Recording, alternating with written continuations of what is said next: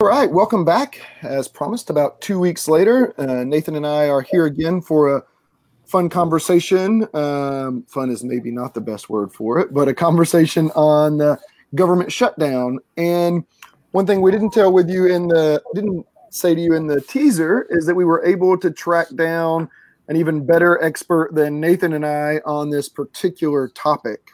So today we have with us William G. Resch, who we know as Bill.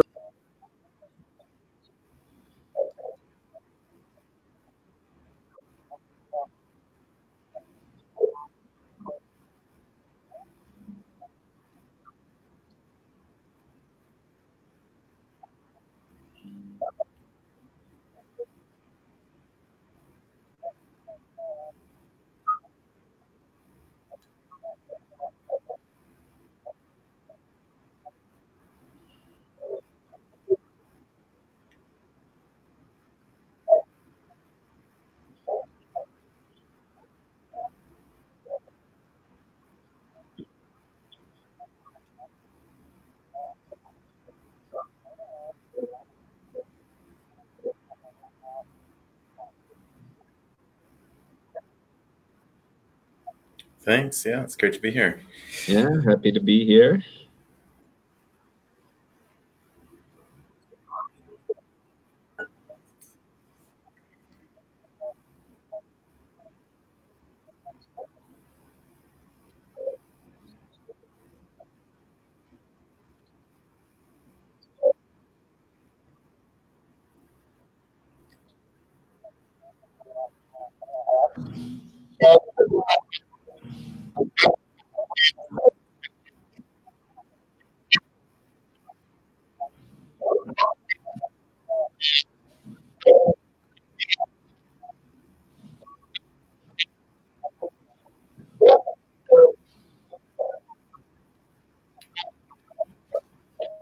I believe so, at least longest in recent memory.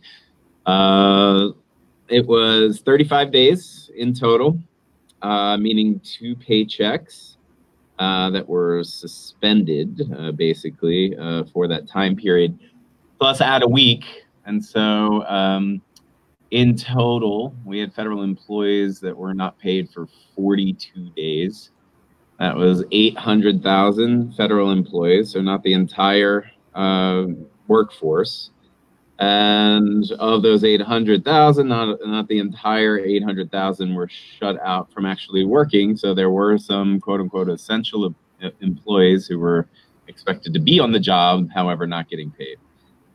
And then, as I talked about in the piece, and I'm happy to go into a little bit more detail in this conversation, estimates, even conservative, and I would say the most conservative estimate of the number of contract employees that were affected by the shutdown would be about a 2-to-1 ratio. So add another 1.6 million employees who were in contracts that would be affected by the government shutdown as well.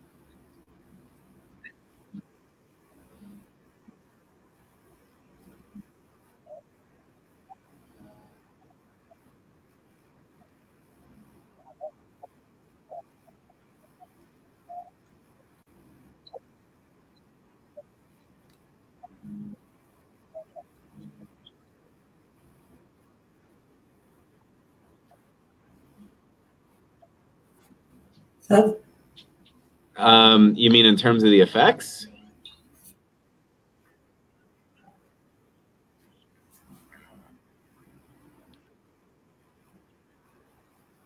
Yeah.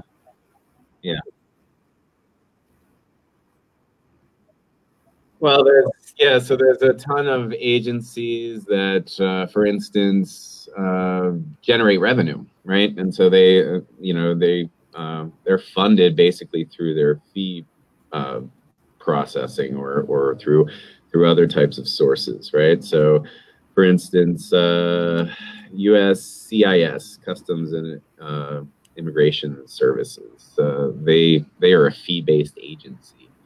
And so, for instance, my wife, she has a green card, so she applies for that green card, and she pays several $100s for the application fee. Well, that money is used as revenue for the agencies to continue without any interruption, basically.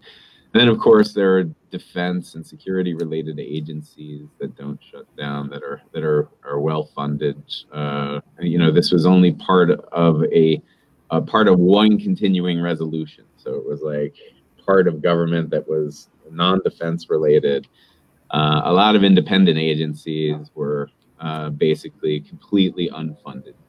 I think the FCC was 99.7%, shut down. EPA was, I think, 95% shut down.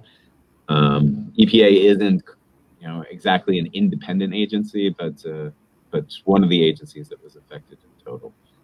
Other agencies, such as the Department of Homeland Security, was largely affected, but not completely shut down. TSA, obviously, a lot of essential employees, people that had to show up for work, but they weren't getting paid.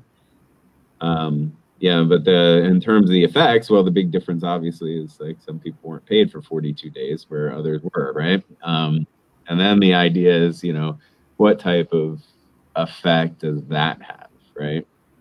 And so, we can think of most of the people I know, at any rate. I don't know where you guys stand, but I think a lot of us have friends who live paycheck to paycheck, right, on a monthly basis.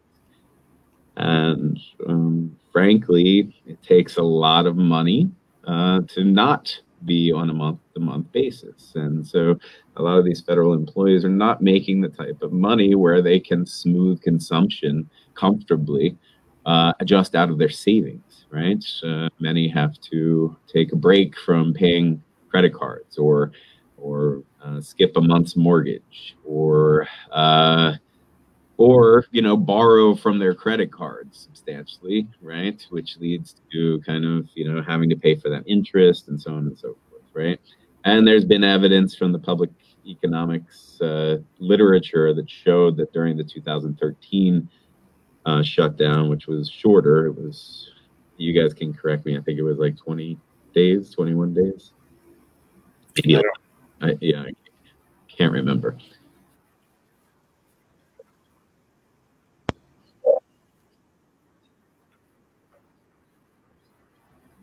Okay, so it was only 16 days, but they still show that there was,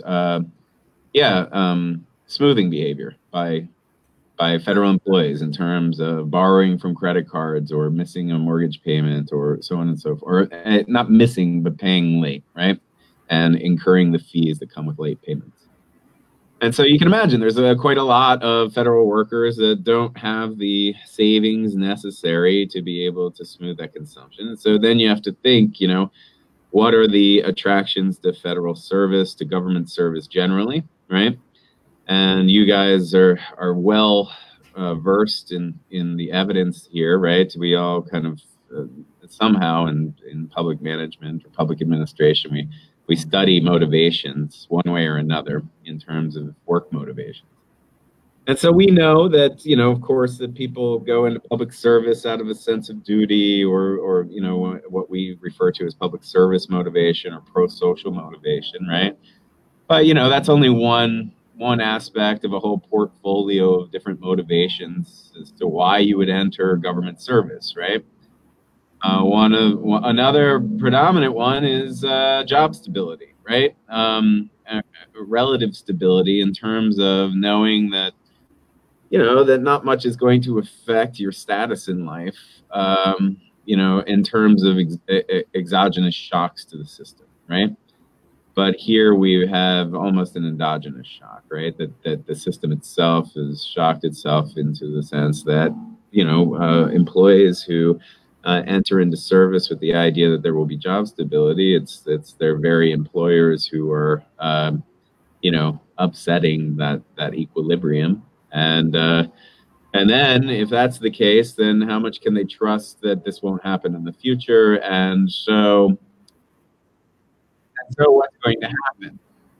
Well, the evidence is that, not much is going to happen generally in terms of the labor market. There's still, in terms of the general federal service, they're overpaid compared to their private counterparts in the lower, middle management and below, right?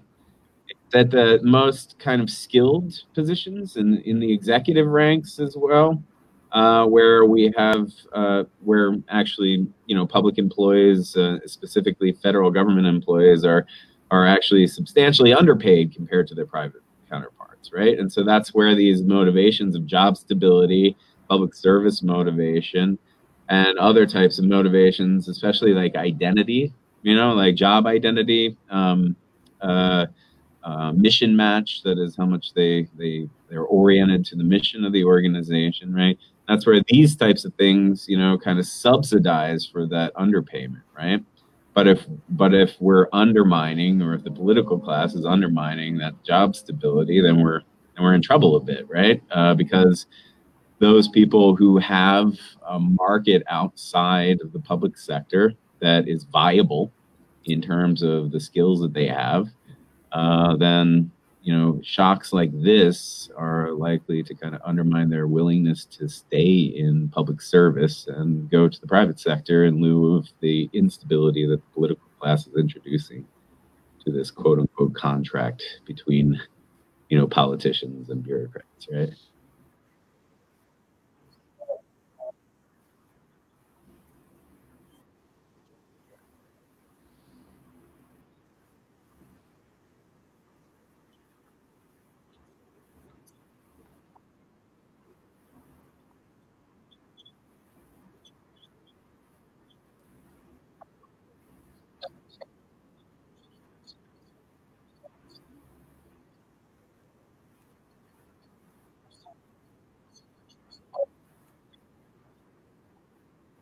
Yeah.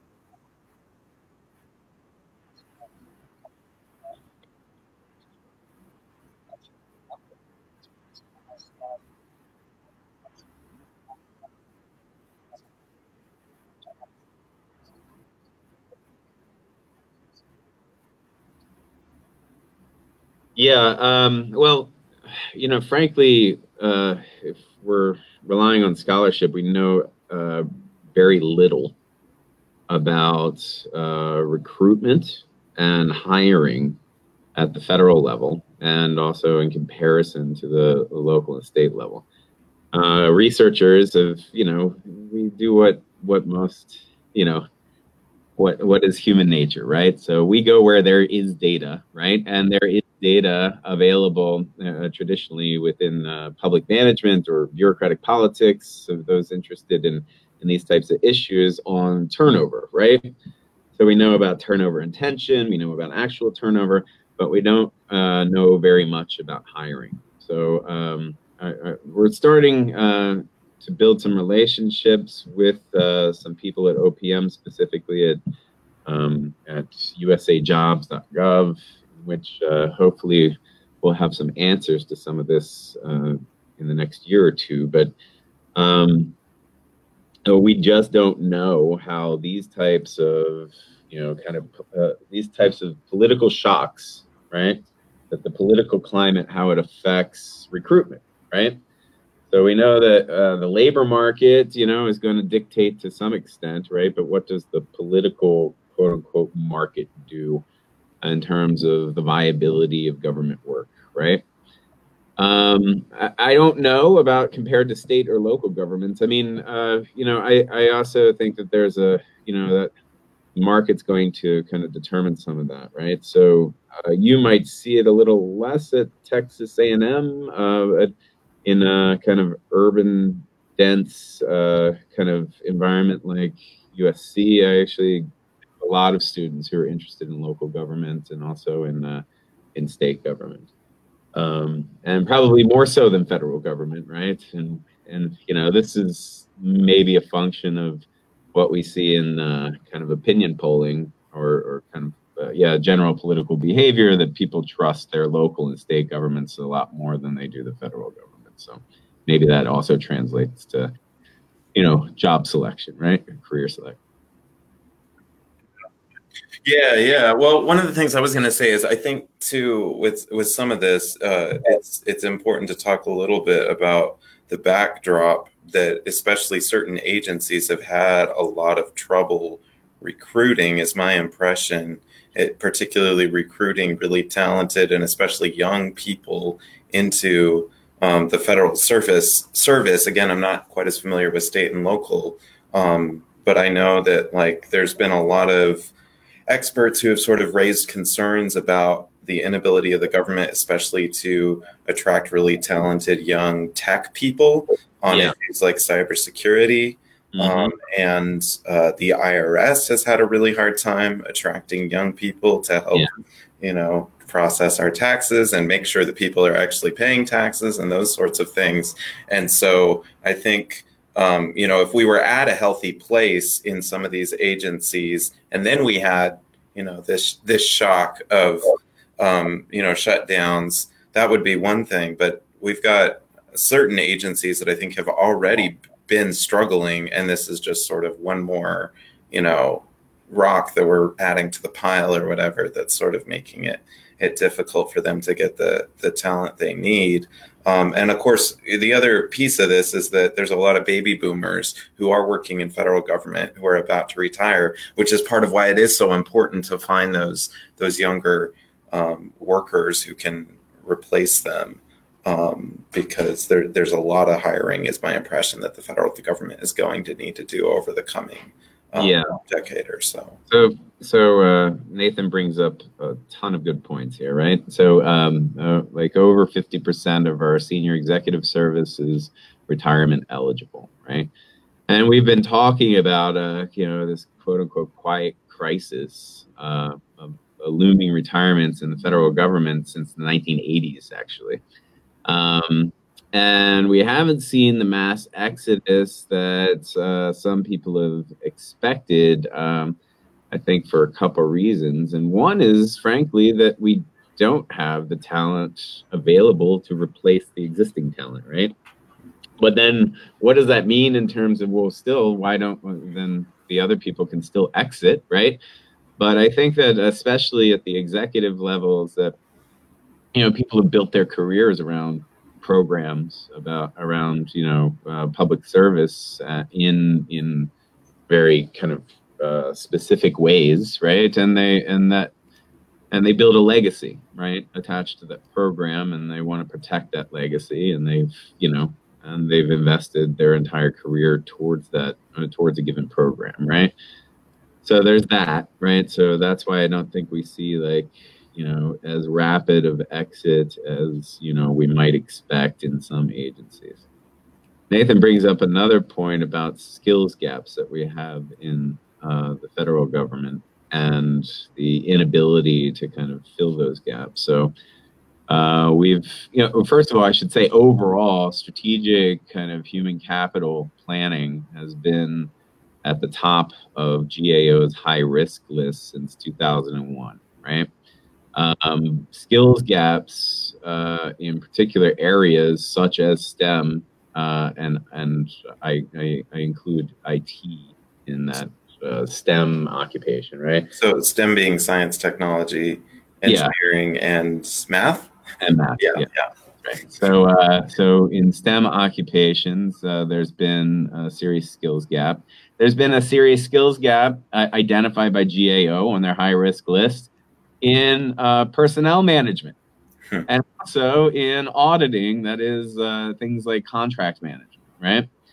And so you can imagine that has been going on for some time, but then where are the needs?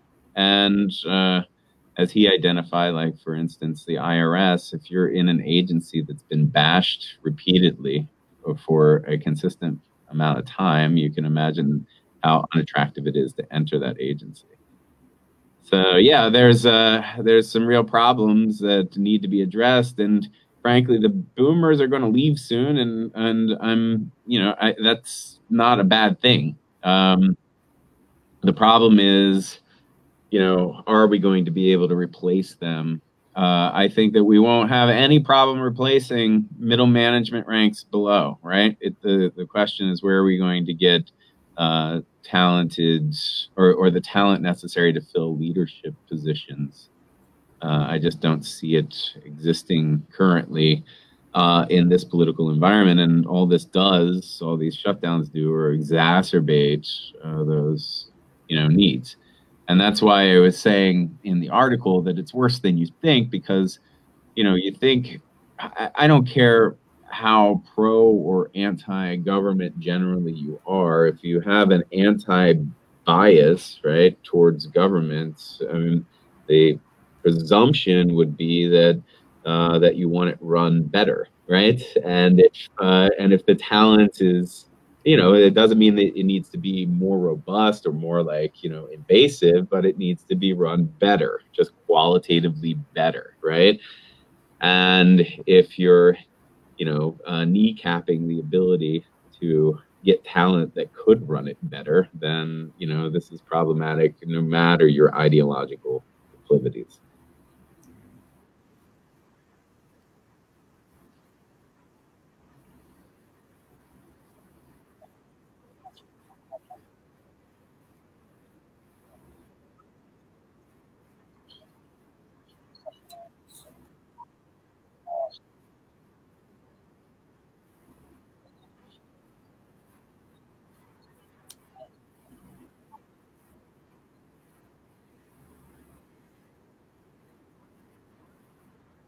Yeah.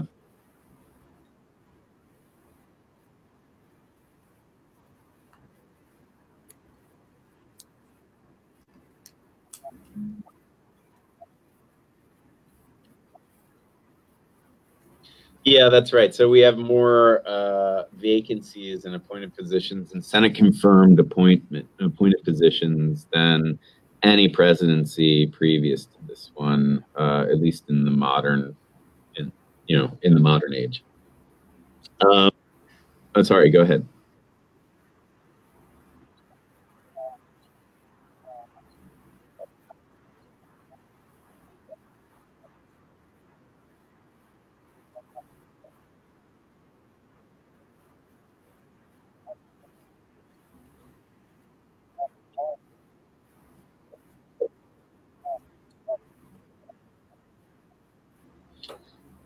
Yeah, I mean, in some respects, it really depends on an agency to agency basis, right? And so, currently you have an acting, Secretary of Defense. This is the longest acting Secretary of Defense that we've had in my memory.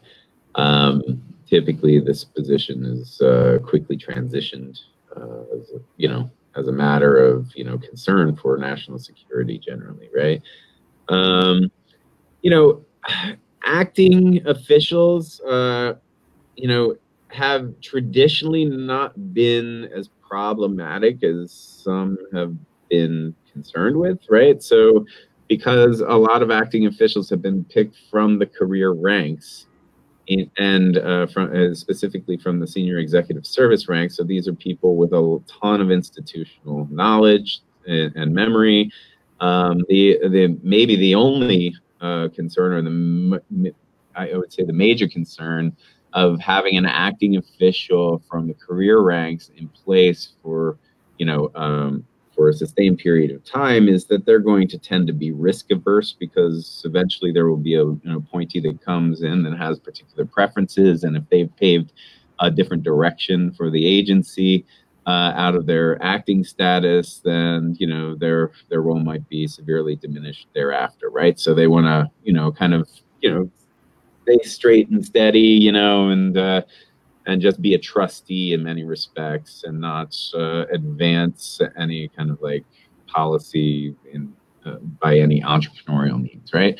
So that's been maybe the most major concern of having actings. However, the actings have never been used like they're currently being used, as kind of egregiously at any rate, where instead of a career senior executive being in place, these actings are typically unilateral appointments from the lower ranks. So that would be somebody that was appointed by the president without Senate confirmation into what they call either a Schedule C position or a non-career senior executive service position, right?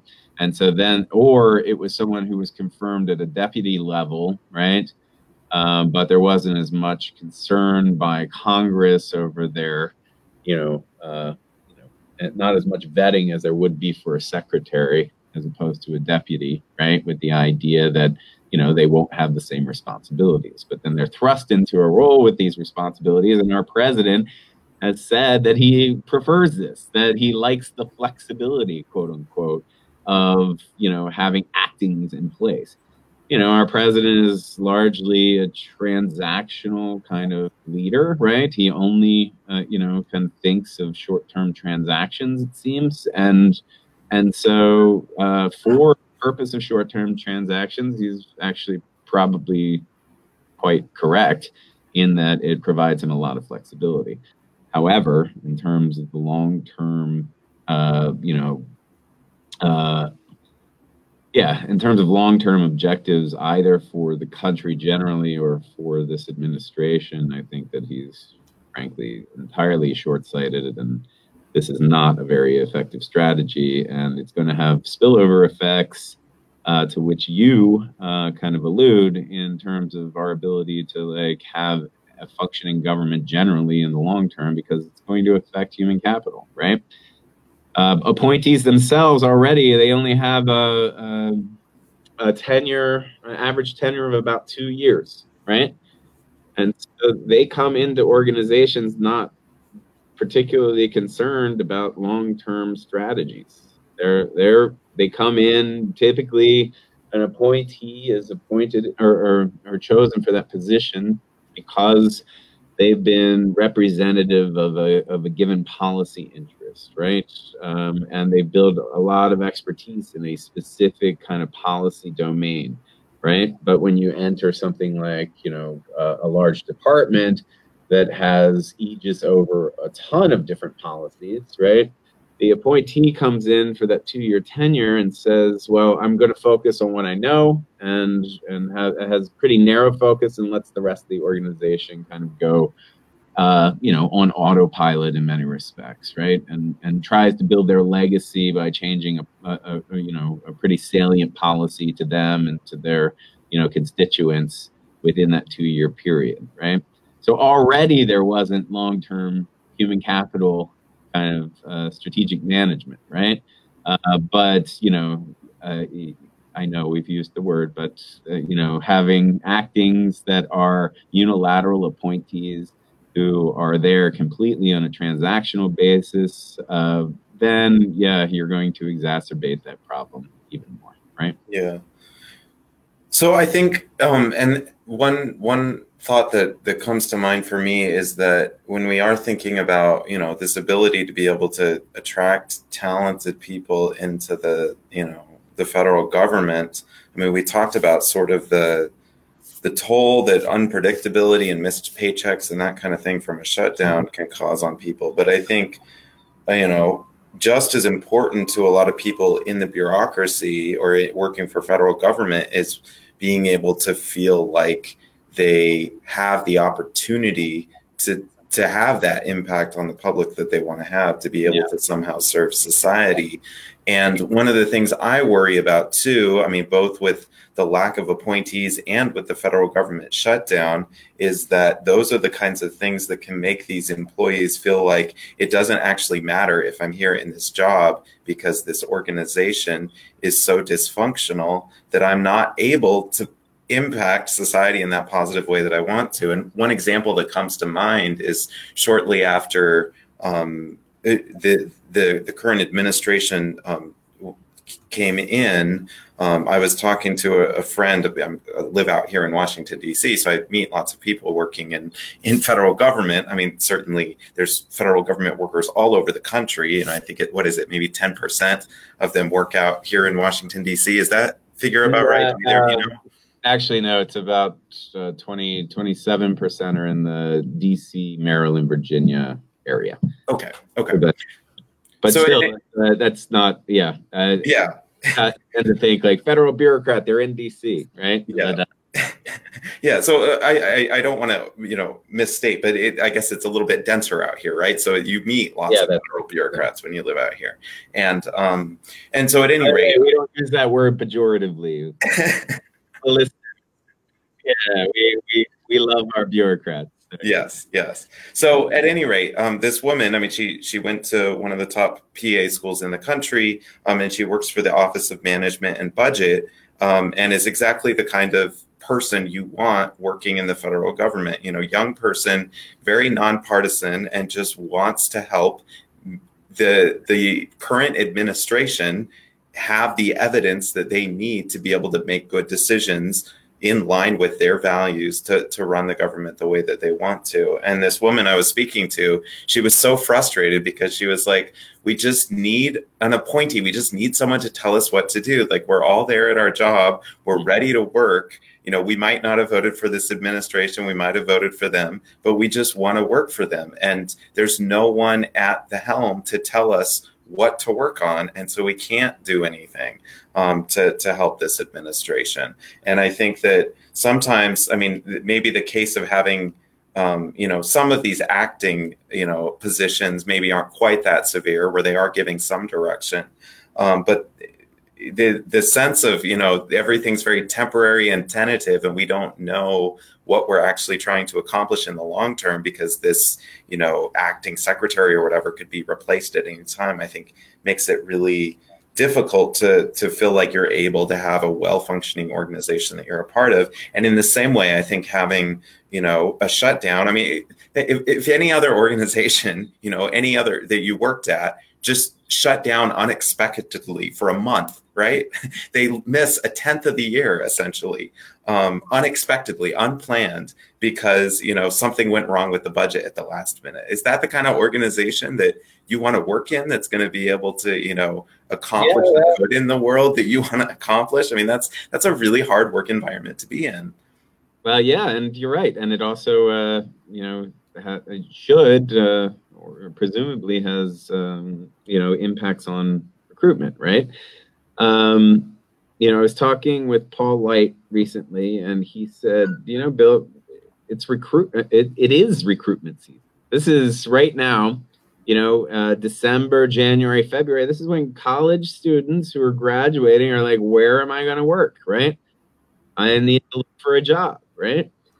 And traditionally, this is when most of the applications are coming in the pipeline, right? And I would be interested to see, what's happening. And you're also right in terms of when an organization is debilitated in terms of reaching its mission or trying to attain its mission, what are the impacts on that? I have anecdotal evidence from when I worked at SPIA. So before I was at USC, I was at Indiana University School of Public and Environmental Affairs, affectionately known as SPIA. So when I was at SPIA, obviously with environmental affairs, we have a lot of talented students who are coming out of there in environmental management and environmental policy. And so EPA, for both its, headquarters and for its various regional offices, are interested in recruiting talent from there every year. And so they brought officials there to tell them about the job. And traditionally, the recruitment pitch was, you can change the world, right? That we're making the world a better place to live. The Cuyahoga River is no longer on fire. LA, you can see the mountains from downtown, blah, blah, blah, right? And and please come work for us and see through our mission of making the world a greener and, cleaner place, right? And so every year they'd get a handful of our best students that were going to the EPA. And one year they brought in a recruit, and they had outsourced their recruiting to a private firm that was a recruitment firm. And all they talked about were material incentives. Hey, you'll never get fired. This good pay for environmental management. Great retirement. Lots of, but appealed to other things, but not to the mission, right? Job stability, things like this, but not to the mission. And they got 0 recruits that year. And EPA came back, said what happened, and SPEA told them, well, it seemed that the students didn't really respond to this pitch. And so the following year, EPA brought back their own in-house staff to pitch based off of the mission, right? So you can imagine that, a lot of talent that would normally want to work for, someone like the EPA sees the distortion of the mission of that organization. At the same time, this is going to change president to president anyway, right? So I was just talking with somebody from DHS yesterday, and they said, we feel free, finally, our enforcement actions are up considerably to the previous administration. Like, we're free to do our job. We were hamstrung in the previous administration. And so, you'll get people who are interested in a career in security or whatnot that are attracted to, the autonomy that they would have during this administration, right? And it's going to be based off of kind of the ideological or mission alignment to the presidency generally on an agency by agency basis.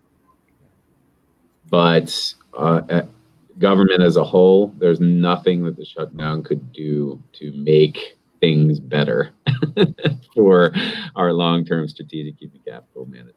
Yeah. One other point, I know you brought it up in the briefly at the beginning of our discussion and in the article that you wrote, but the effect of this on contractors and the way that they fit into the picture, I think maybe deserves just a little bit more attention. In particular, I wanted to bring up, I was reading to get ready for this, a couple of different articles, and one of them was giving some quotes from a recent address that the head of NASA gave to his employees. And one of the things he talked about was that a lot of contractors who were doing work for NASA, some of them, all the contracts are sort of structured differently, for that particular contract. So it's hard to make generalizations. So in some cases, the contractor had already been paid and the employees of the contractor were able to just go on working.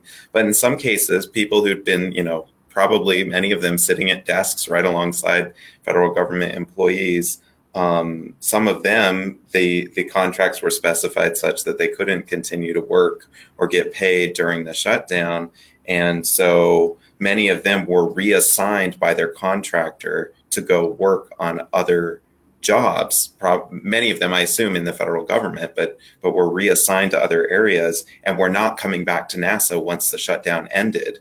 And so just another example of how disruptive this can be because of the way that, some of this is structured with contractors, where you have people, one day working on a project at NASA and then unexpectedly getting moved without any sort of transition, training someone to replace them, just getting suddenly moved to another contract without any, return, or at least planned return to come back to NASA and finish whatever they were working on.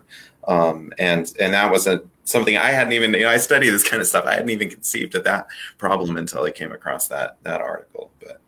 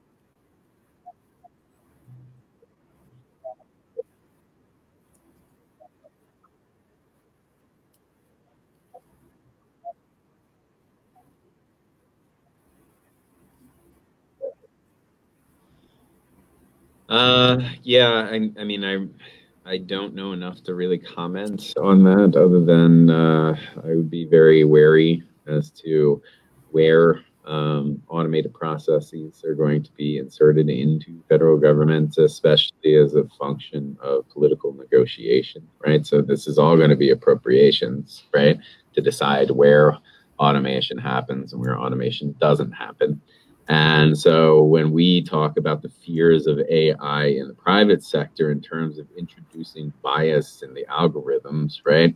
Imagine when you're when you're negotiating on what types of biases might be underlying, any automation within federal government between these two political parties currently.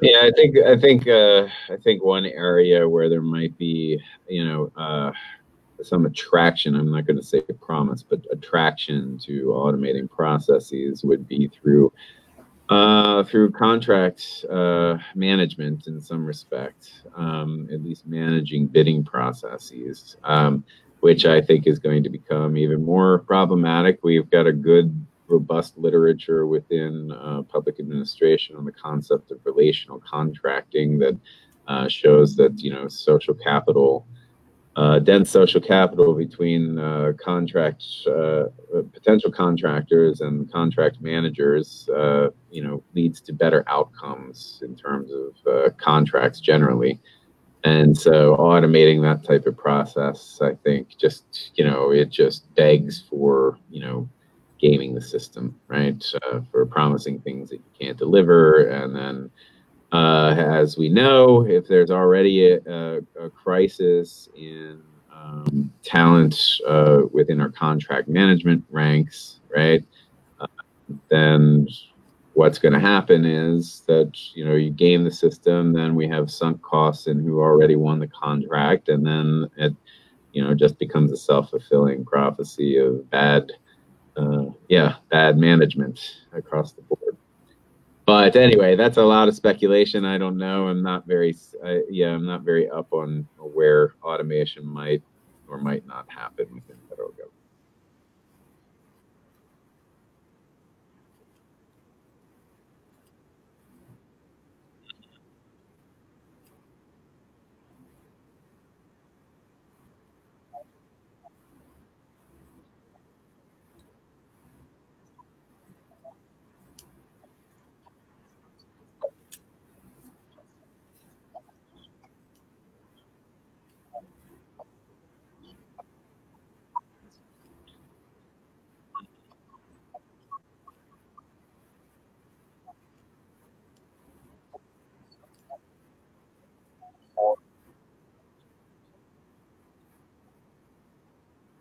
And then if we have a crisis capacity, a crisis in our skills gap of STEM, then those building the algorithms might be of lesser quality generally than those in the private sector. And so you can see how private sector actors in particular might be able to exploit whatever artificial intelligence or machine learning we put in place.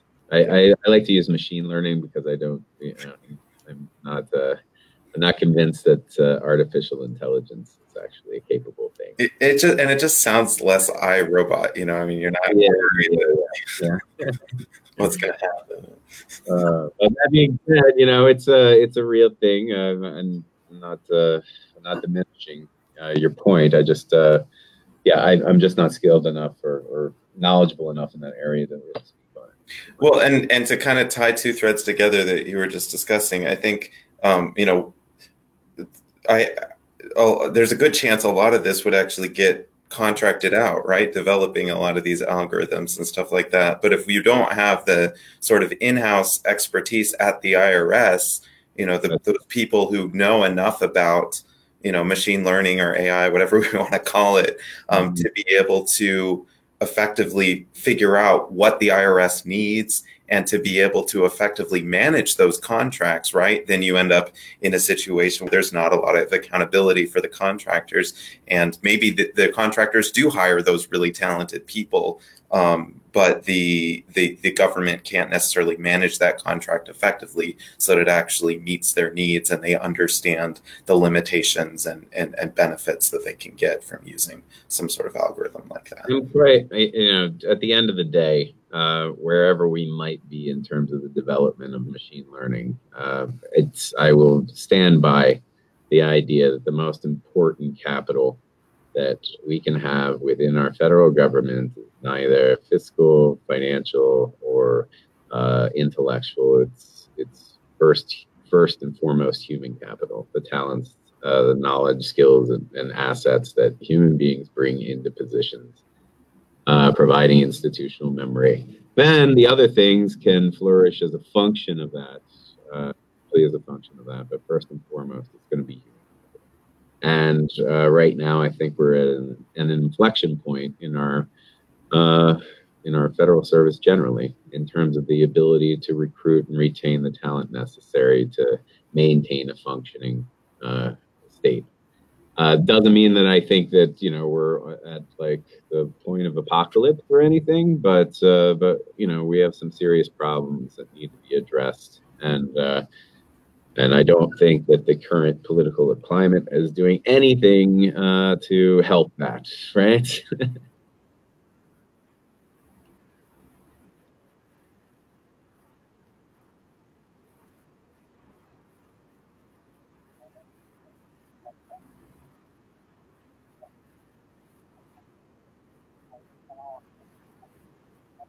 Mm-hmm. Yeah.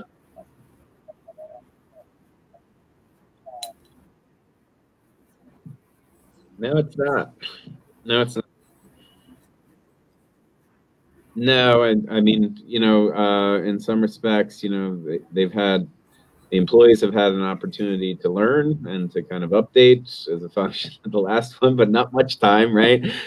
And I wonder how long that they'll stay on. I mean, I still have faith, but it's completely and utterly based off of faith. Has nothing to do with any insight that I have special to anyone else. But I do have some faith that those people that are interested in maintaining the institutional integrity of their agencies and the missions and whatnot are really, but are ready for retirement or whatnot, are sticking around at least through the next election because they want to, they want to protect their legacies.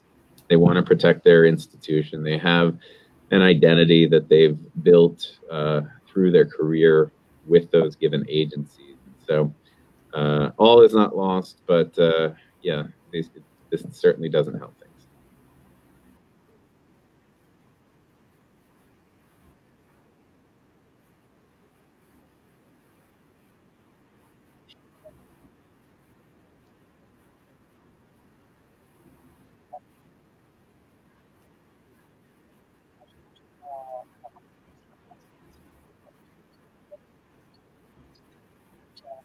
No.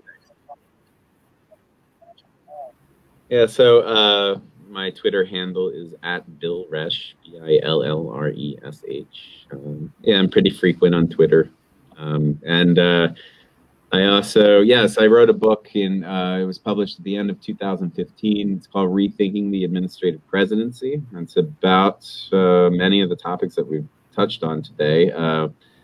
Specifically, however, I look at the relationships that develop between presidential appointees and the career senior executive service, and how those relationships are critical in terms of the president's ability to see through their policy preferences through administrative means. That is, like their success in kind of reorganizing agencies, their success in redefining missions, their success in seeing through their policy preferences through the bureaucracy is largely going to be a function of an appointee's ability to leverage the existing institutional capacity that they find through senior executive service. And I don't think that the current president is doing a very good job at this, based off of past evidence. And so those who worry that this is, that this presidency is run amok and will run our Constitution off the rails, I tell you, please don't fret too much. The ability to, see through all the necessary constitutional principles that are woven into our administrative states can be overlooked if you're not managing capably. And so a lot of their initiatives are being caught up in the courts. And so fret not too much, but still be concerned, stay vigilant, stay icy. I think that's the only optimistic thing any of us have said today. Oh, I also want to tell you that I'm working on a book that includes some analysis on the shutdown. I call it Out of Pocket Public Service. It's going to be looking at the concept that we rely at least marginally as an electorate, but our political class in particular relies at least marginally on the notion that public servants are willing to go the extra mile on behalf of public interest. And therefore, many times they exploit that. And such that you get teachers paying out of pocket for classroom materials, such that you get federal workers willing to go without a paycheck for a substantial amount of time. And I think that it's something that we haven't adequately addressed in both political science and public administration. And so that's the focus of my next book. So I'm plugging something that probably won't be in print for another 2 to 3 years, but it's called Out of Pocket Public Service. Hey, this is right. All right.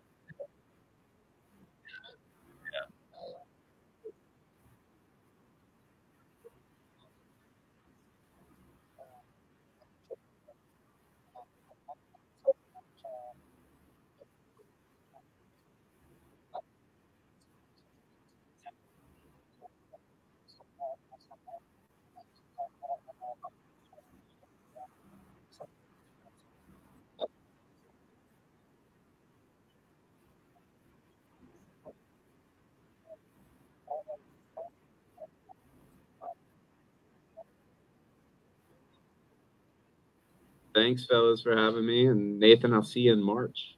See you in March. All right. See you guys.